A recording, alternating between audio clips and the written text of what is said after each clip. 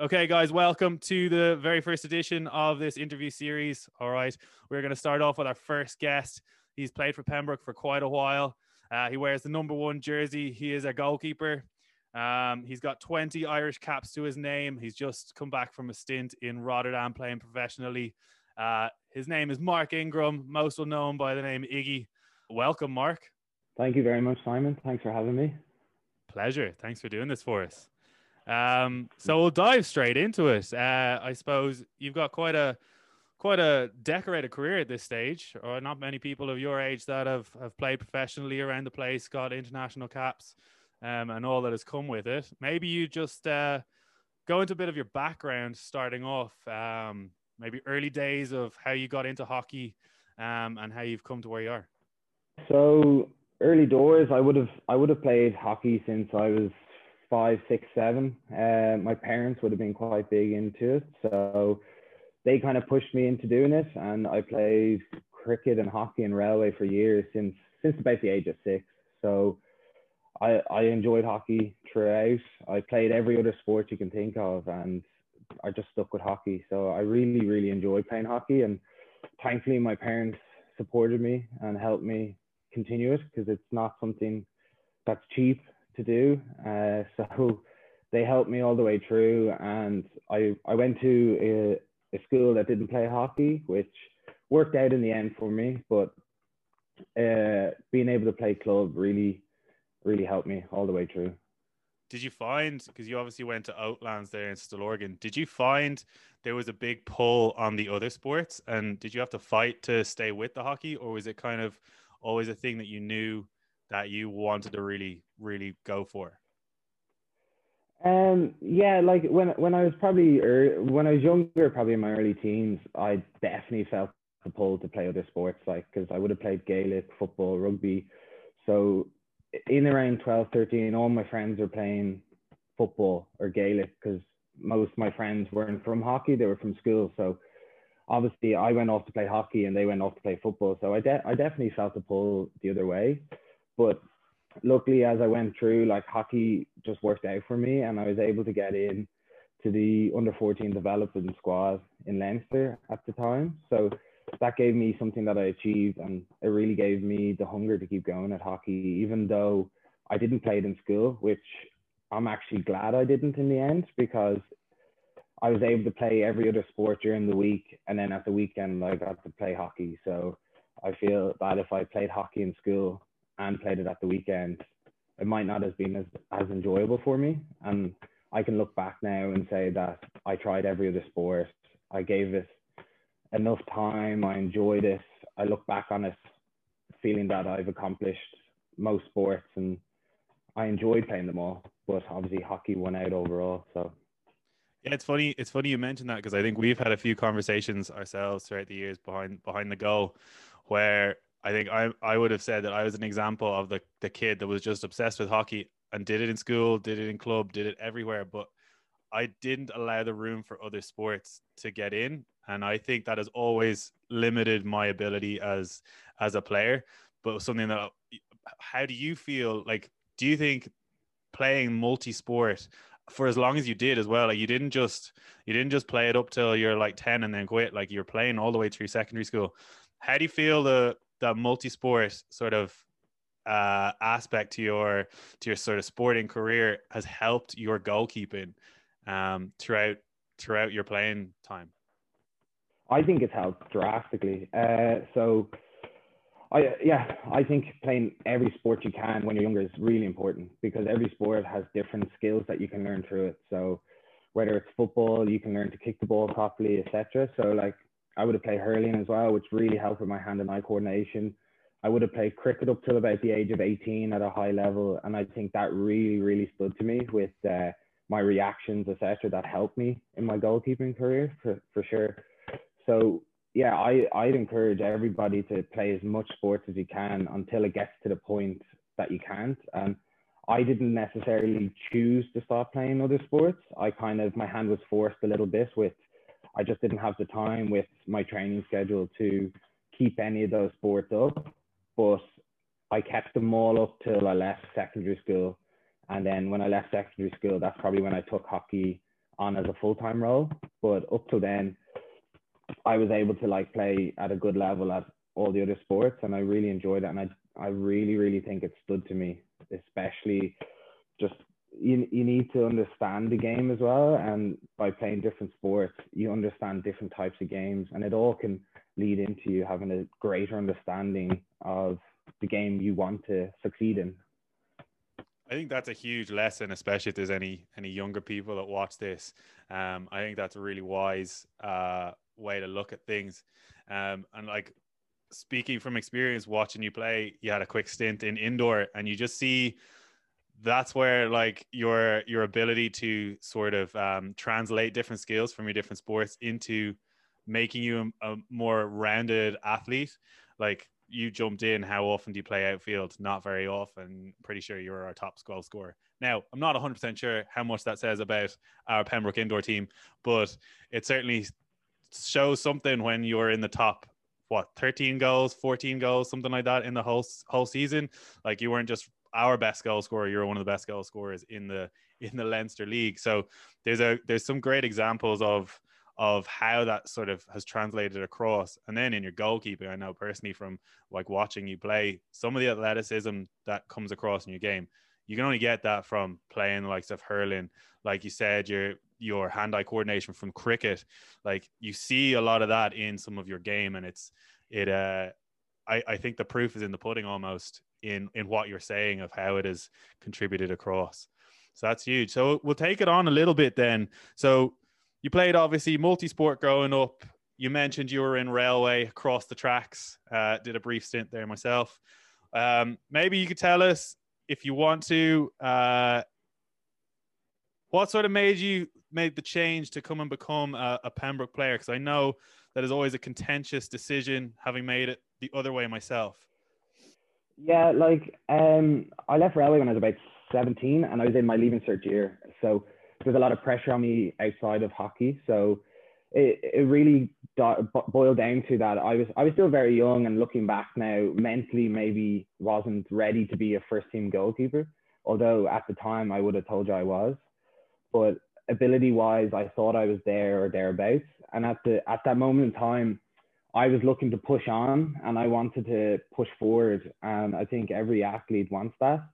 And I just found that there wasn't the room for me to continue growing in railway, unfortunately. So an opportunity came up, and I actually went to Monkstown for half a season, where I was given the opportunity to play a few first team games, which was all I wanted. And that opportunity came up, and I grabbed it with both hands. And at the end of the day, I'm really glad I did, because I think that really it fueled the fire for me to like really want to push on. And I found first team hockey something that was a challenge, and I wanted to keep pushing forward at that. And then luckily, obviously in Monkstown you had Dave Fitzgerald, who's obviously a top quality goalkeeper, and I was only an 18-year-old kid, so I wasn't going to be a first team goalkeeper there either. But they obviously gave me the opportunity to play some games.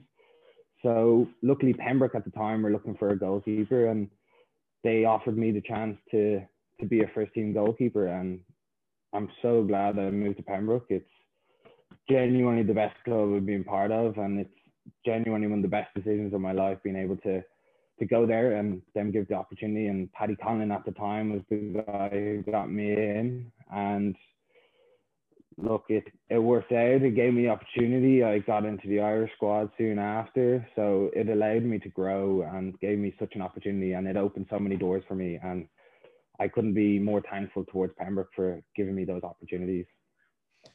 That's huge. And you mentioned then, obviously, it was sort of a doorway into your Irish career. Did you come up through the underage system the whole way through? Was it like seamless transition from one to the other, or was there some time out in the cold? Maybe tell us a little bit about how your sort of journey went there. Yeah, early on at underage, it was definitely not seamless. It was so I didn't. My first year I went for under 16 Leinster. I actually got dropped, and I got dropped for being too short. So that's literally what happened. I was way too short at the time, and my second year, then I got selected for Leinster. I was still very short, but I don't think there was many other options. But I was able to, once I made that Leinster in the 16 team, I got onto the Irish team that year at under 16 level. And from there, it kind of worked out all right because I had a good growth spurt there, probably in fourth or fifth year in school.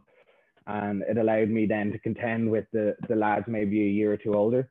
So I didn't, and then, yeah, once I made that under 16 year, so I played 1 year at under 16. And then I moved on to under 18 for 2 years. And then from then on, it was, obviously I came up against some good goalkeepers at that. So I wasn't always first choice goalkeeper. I played second choice to Stephen West for a few years and stuff, who was a great goalkeeper at the time, a few years older than me, but I learned a lot off him. So it wasn't seamless, and it definitely, there was a few times where I got hit back down, but other than that, I was able to play at all underage levels, which is really a blessing. So, and I really, just playing at the underage, and then you step up to the next age level and you see the standards step up year after year. And it was just a continuous ladder of just it getting harder, and you want and new challenges coming forth with every age you went up. So yeah, I'm really glad I got to experience that, and it did lead me into my senior career. So yeah. That's huge. So I suppose you would have played, did you play 21s? Was there still 21s when you were playing? Yeah, I played, so my first year 21s, I think I was 18, and it was the first year they brought back the 21s actually.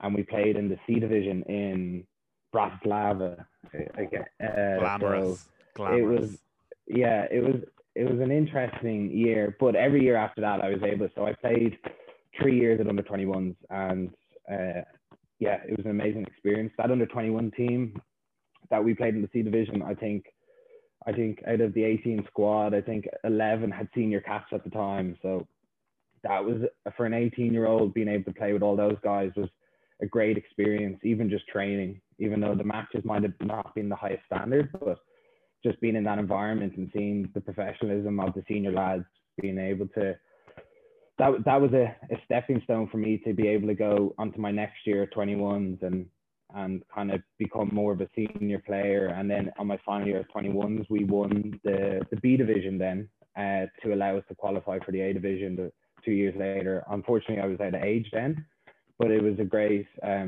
experience being able to start from the bottom, win the C division, and then 2 years later have the B division and then win that in Portugal. So yeah, it was maybe not the best 21s because we weren't in the A division, but being able to say that I was part of the teams that got them back up to the A division was amazing, and it's something I take pride in. There's a bit of a cliche, I suppose, that winning is a habit, and maybe those years actually probably gave some of that crop of players the opportunity to win trophies and get a little bit more used to winning, which may set them up rather than being stuck in the A division getting whooped by the Dutch week in, week out. Exactly, I suppose then did you transition then straight from 21s into the senior squad? Because I know you're obviously we're quite gifted with our goalkeeping situation, and obviously I think Nigel Henderson, I think you have to credit him with the huge work he's done over the years. Tough, obviously, for a goalkeeper. We might touch on that a little bit in a while. Just being stuck in that position, stuck is probably negative, but from there, so you finished up your 21s. You guys got promoted to the A division. Was it straight into the senior setup and trainings, or how did that kind of develop then? So at the time, I was actually already in the Irish setup, so I was able to train with the seniors and then also play with the under 21s. So luckily, at the time, the assistant coach for the men's team was the head coach of the 21s team, and there was a great crossover. So a lot of the under 21 squad would have played with and trained with the senior men's squad at the time. So we were almost one big group of training. So like when I finished 21s, it wasn't much of a change for me because I was already in that training environment. It just became my sole focus. So like and luckily I actually had my cap before I did my under 21. So I was already fully in that training squad and in that bubble and training with some great goalkeepers there. And obviously, as you say, credit to Nigel Henderson. He's been able to create some great goalkeepers on the men's and the women's sides. So he got us in pretty early, and he sees talent at a young age, and he's able to bring you in, and he wants you training for as young as possible to like get up to speed. You won't get up to international speed overnight. It takes a couple of years of training at that level to become comfortable at that level. So at 21s, I just continued on training, and I was able to train with some great goalkeepers. Obviously, David Hart, probably number one in the world, and Dave Fitzgerald, myself, Jamie Carr. So like it was a great group of goalkeepers, and we pushed each other all the time. And I think that's credit to Nidge for creating that atmosphere, but also we push each other, and we're all good friends as well, which sounds weird when you're up for selection, but that's the thing, is you're able to be friends, but you're able to push each other. And I think none of us will be the goalkeepers we are except for each other, you know. So that's the great environment to be part of. No doubt. And as you said, you know, like the keepers union, it's strong. Like we're although we're directly in competition, like you also end up being best mates, and that competition drives the other person on.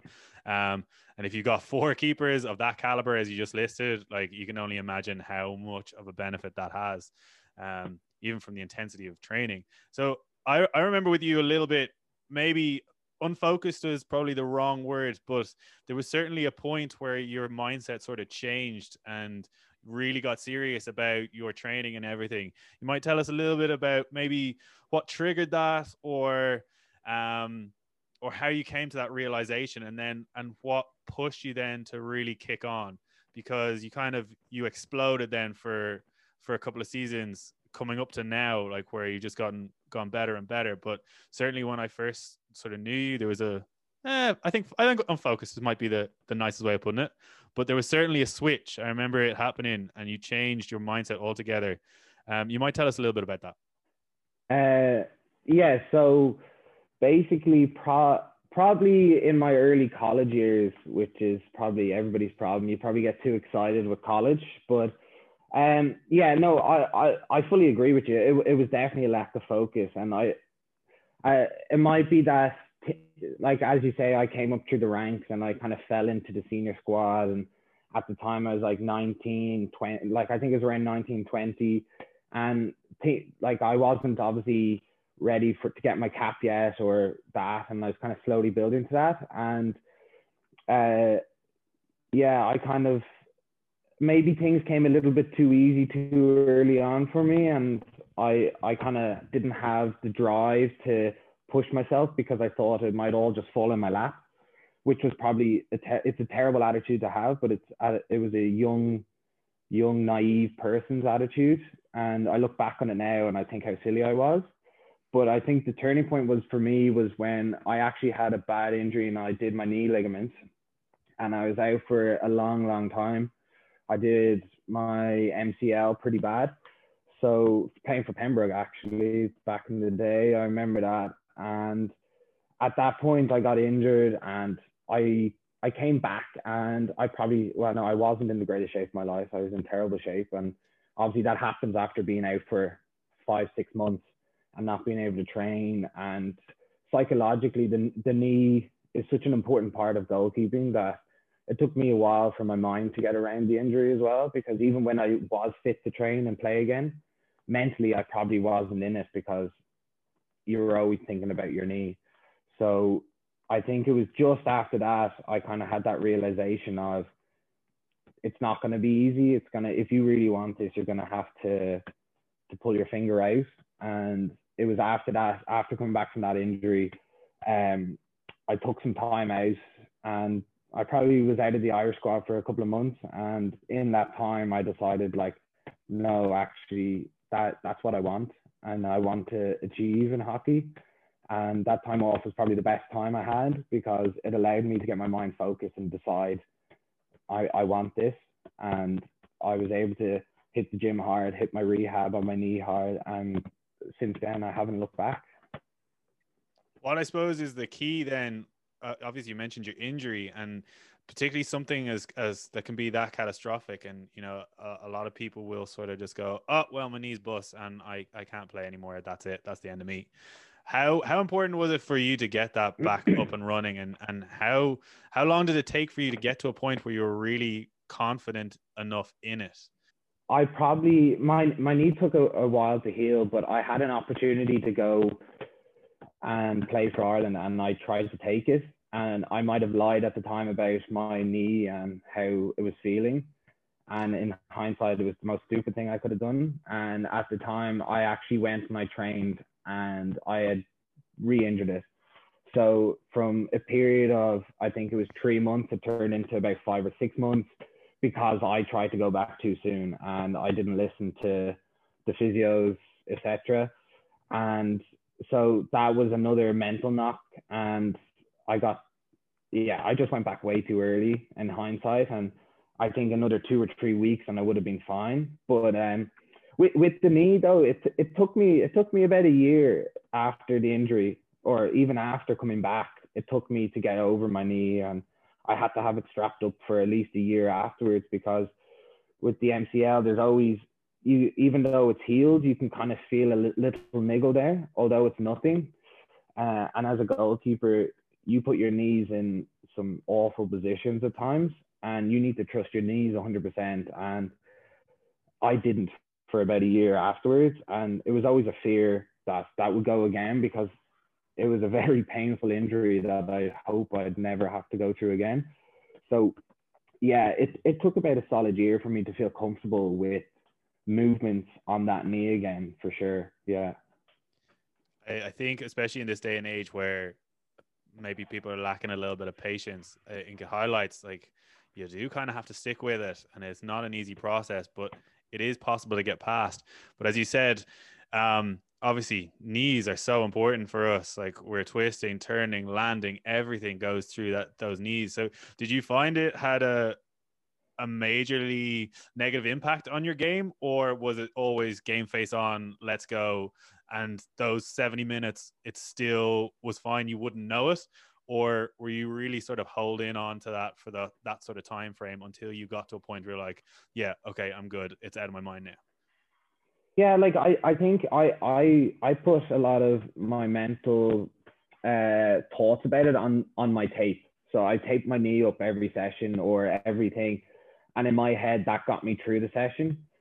And I think obviously the tape probably did little to nothing for it, but for me mentally, it gave me that kind of that safety net and allowed me to kind of not worry about it in a game. There was a few moments in training and stuff like that where in training your mind can wander, and that's when you think about it. But in games afterwards, probably once I got back and I was kind of feeling good again, once the game started flowing, the knee didn't bother me. But obviously at training, it was always a thought.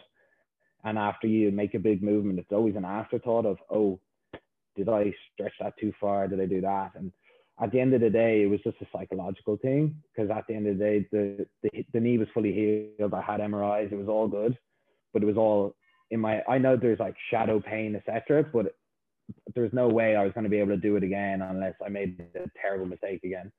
So, yeah. And did you have any help on the psychological side? Because obviously, like, I think goalkeepers in general are quite mentally resilient. You kind of have to be up there. But did you get any help either through the Irish stuff or yourself that may have contributed to getting over that, or was it just kind of your own sort of self of learning how to deal with the psychological side of things?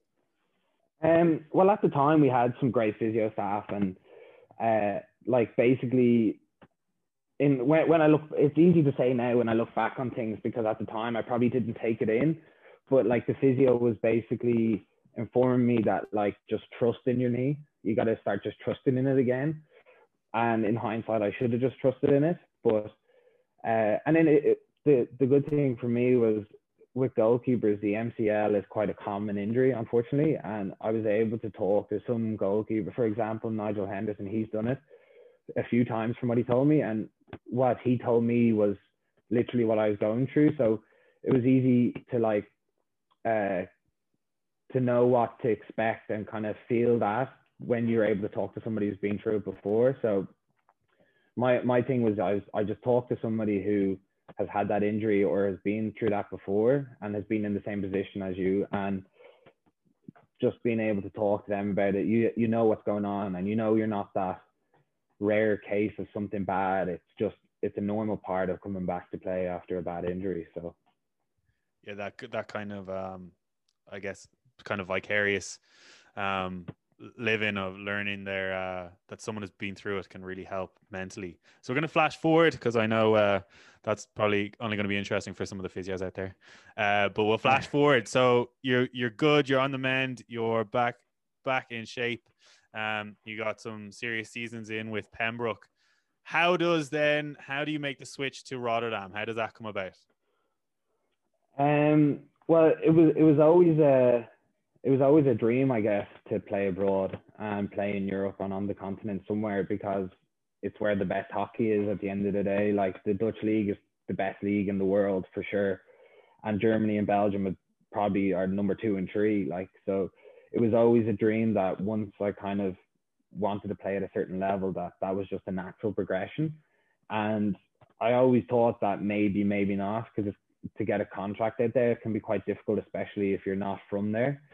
So I just I decided to finish out college, and once I finished my degree, I went, look, I'm gonna give this my all. And I trained hard with Ireland, and at the time, our assistant coach was Dutch, and he lived over there and coached over there, and thankfully he was able to get me some connections, and it all led from there. But it was always like a dream of mine to actually play out there. And yeah, I'm really glad I did it. It was one of the best experiences of my life. So it was a dream come true when I was able to sign my contract for out there, for sure.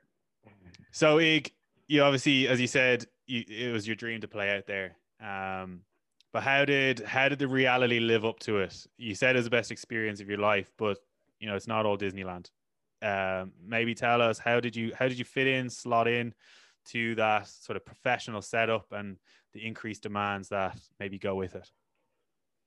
Yeah, like in hindsight, it far exceeded my expectations. Like, but it was no fairy tale, as you say. So the first couple of weeks, if not the first 2 months in Holland, was really, really tough from a hockey point of view. It's a very, very different way of doing things than what I would have been used to back here. So just the coaching styles, the playing styles, the atmosphere, the club environment, all that it was just very different and a lot more demanding on and off the pitch. So luckily, being involved with the Irish stuff, I was used to the heavy training load. So that wasn't really too much of a change for me.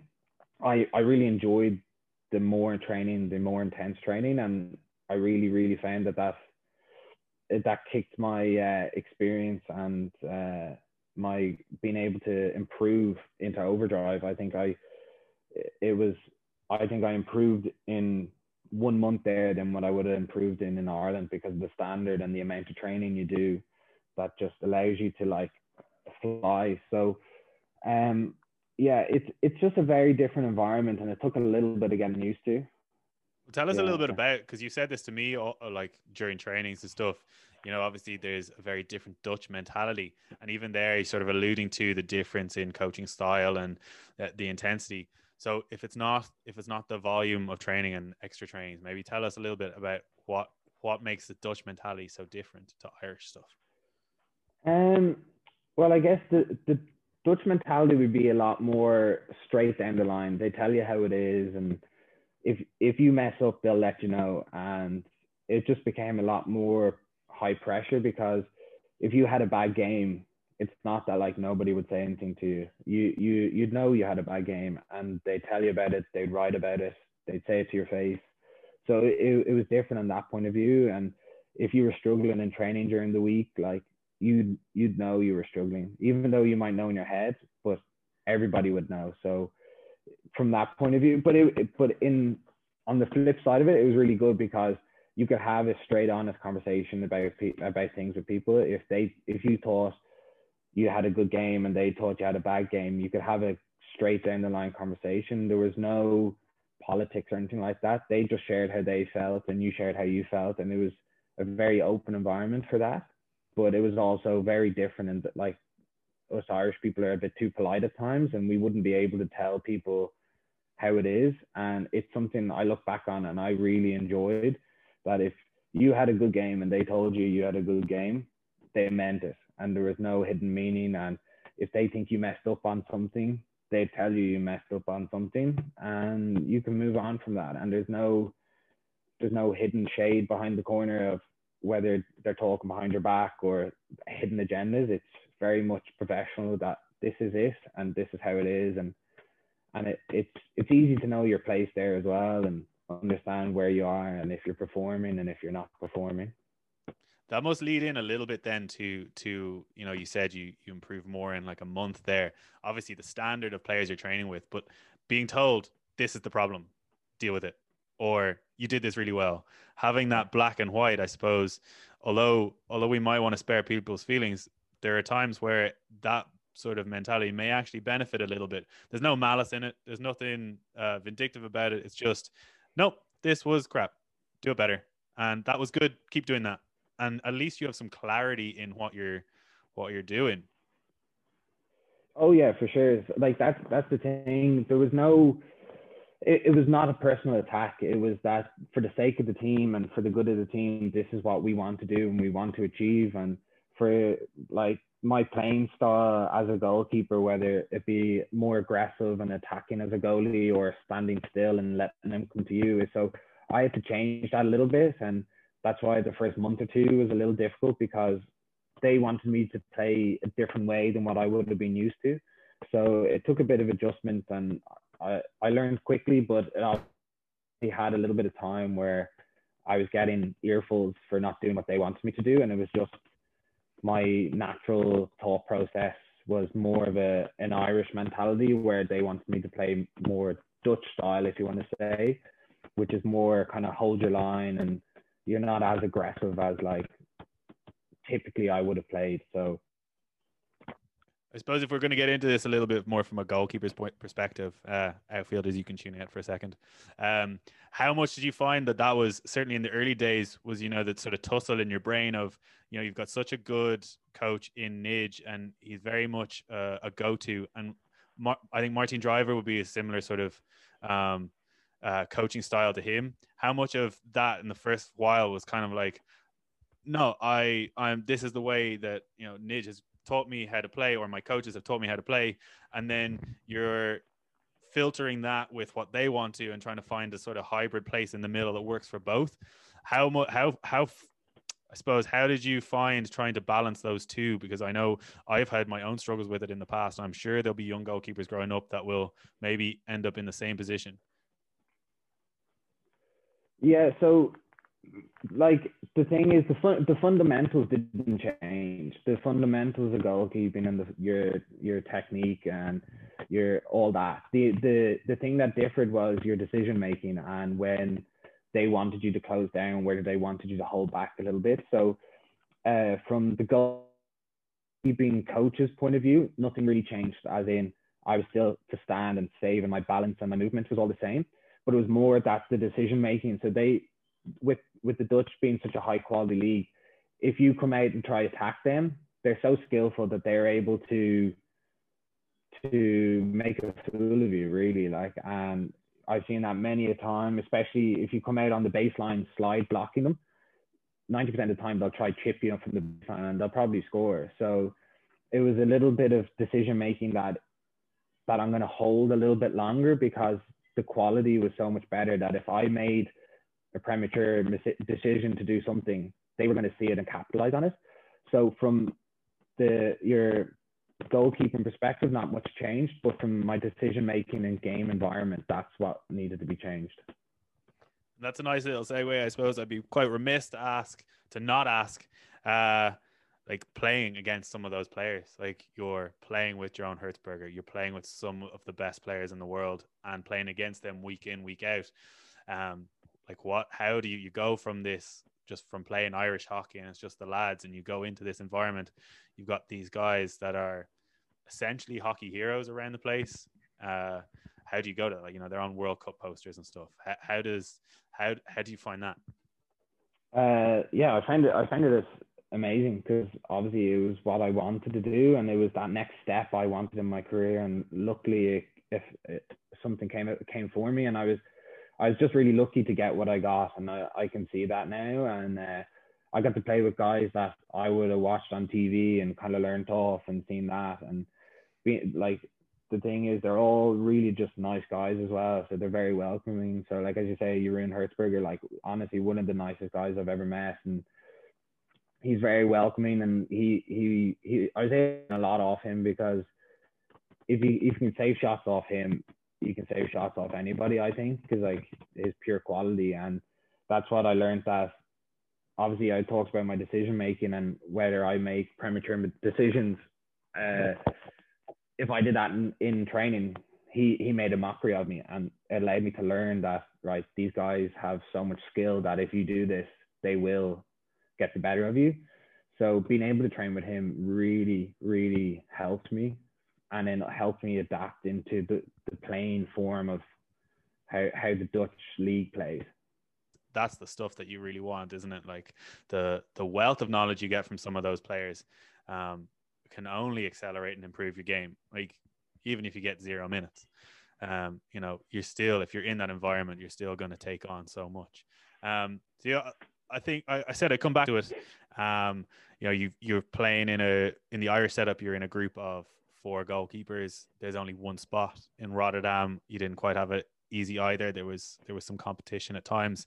How do you grapple with that, or how do you be at peace with that without losing the competitive edge that you need to push on? And I think maybe our younger goalkeepers can probably learn a lot from this, because it is a situation that every goalkeeper has to deal with, and it's kind of part of the gig. Yeah, it's obviously not the greatest position to be in, but it's what makes and breaks a really good goalkeeper. So everybody has to do their time at number 2, and the most important thing is that you don't waste your time, and you're able to learn off the first choice goalkeeper. If you're not number 1, is that you learn off them and you gain experience off them. Because if they're number 1, it's probably because they're either older or they've more experience, and the best thing you can do is tap into that experience and learn from them, and don't waste your time and get upset for being number 2. The best thing you can do is get your head down and learn as much as you can and feed off their knowledge in order to help yourself. And the great thing about it is, if you're in a tussle, you're only going to get better, and you're going to push each other. And that's, I think, part of the reason why the Irish goalkeepers are so good, is because they're such a good group of goalkeepers that push each other further and further and further. And if you're the one and only goalkeeper, there's no one to push you. It's very hard to motivate you to get better. So I think embrace the challenge, and it's only going to make you better.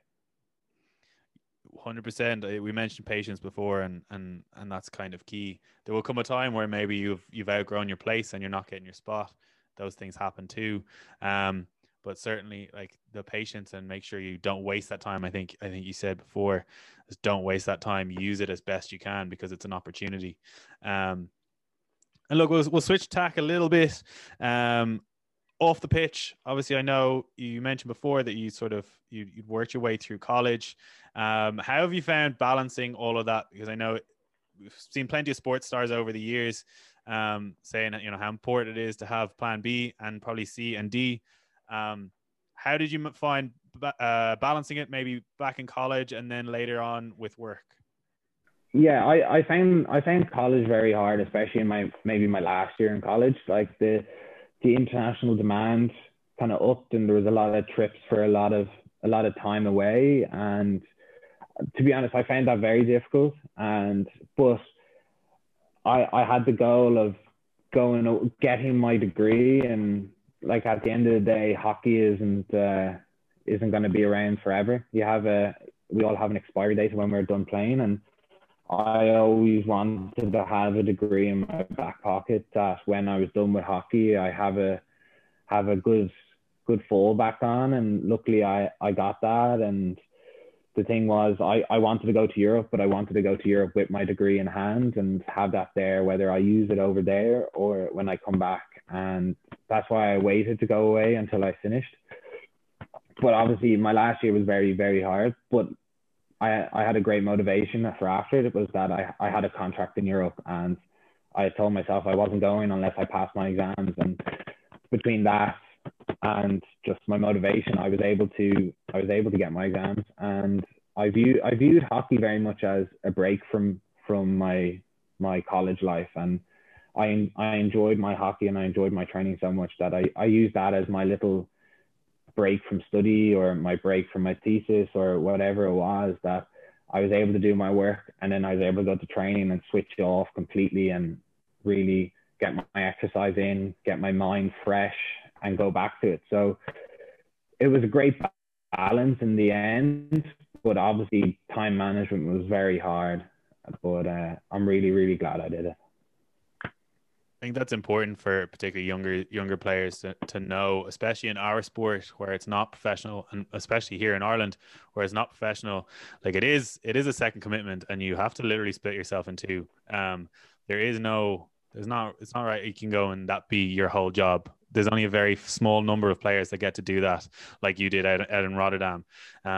It's a very, very rarefied air. So realistically, if it is your goal and you want to do it, just be prepared. It is hard. And it's not like rugby where, you can put in all that work and you get a professional contract and you're laughing for 10 years. There isn't that really in hockey. You really have to emphasize having both, and it is hard work. But it's nice. I like what you said, how it was kind of your break. You use that as your sort of switch off, was go play hockey. And you come back to it, and at least then they're not warring. They've also almost found a sort of a way to kind of be cohesive, which is, I think, a great way of looking at it. So obviously you got your degree, you're back home now. Obviously difficult times with COVID, probably not the plan when you first thought about coming back. But tell me, obviously, hopefully we'll open back up. You're still training with the Irish setup, but tell us maybe what can you see in the future for Mark Ingram? It's hard to know at the moment with COVID. There's so much uncertainty around. So obviously I want to continue my career and use my degree, and that's why I came home. I came home to get my career on track for when I'm done with hockey, and that's what I'm doing at the moment, working the 9 to 5, which is very different than my life in Rotterdam, where it was training, coffees, and chill out all day. But no, I can't say for sure. Like I wouldn't rule out anything. So I definitely want to continue doing. I have more exams to do to finish some more qualifications. So that's number one priority at the moment, and continue working and getting my experience up, that I can have a career after hockey is done. So, but it's really hard to know at the moment with COVID. There's so much uncertainty around the place, whether hockey is going to continue, whether the league's going to continue. So I can only guess at the moment, unfortunately. Understandable. The uncertainty is probably one of the hardest parts to deal with, I suppose. If you get back on a pitch in the next few months, we get back next season, where do you want to take Pembroke to next? What's the goals there? Well, before I went to Rotterdam, we were in nearly every final going at the time, and I'd love to get Pembroke back to that, and I'd love to get Pembroke back to the EHL as well. So like you see old clips of the old Pembroke crew in the EHL and stuff, and that's something I want the club to get back onto the European platform. And the thing is, out in Europe, people know of Pembroke and they know it's a good club, and that's why we get so many Europe just socially. And I just really want to get Pembroke back out there on the main stage and show them what a great club it really is. As good an answer as it could be. You might even see me in some of those clips leaking a ton of goals. No, look, Iggy, we'll wrap it up there. I think that's been a great chat. I'm sure there's plenty more we can talk about another day. We'll save that for a part 2. But thank you for your time. I think you've given some valuable insight into both goalkeeping, professional playing, what it takes to be an international player, and even then just the balance on and off the pitch. So I want to say a big thank you for being our first guest. It's been a pleasure. But we'll wrap it up. Any final parting thoughts? Well, thanks for having me. And if this is going to any of the young kids, I'd just say that work hard and enjoy what you're doing. And if you enjoy what you're doing, you'll succeed. So I just try and enjoy what you're doing and work hard. Love it. Thanks so much, Iggy. We'll sign off there. Look out on our YouTube and socials. Hopefully there'll be a few more episodes coming up soon. We'll talk to you then.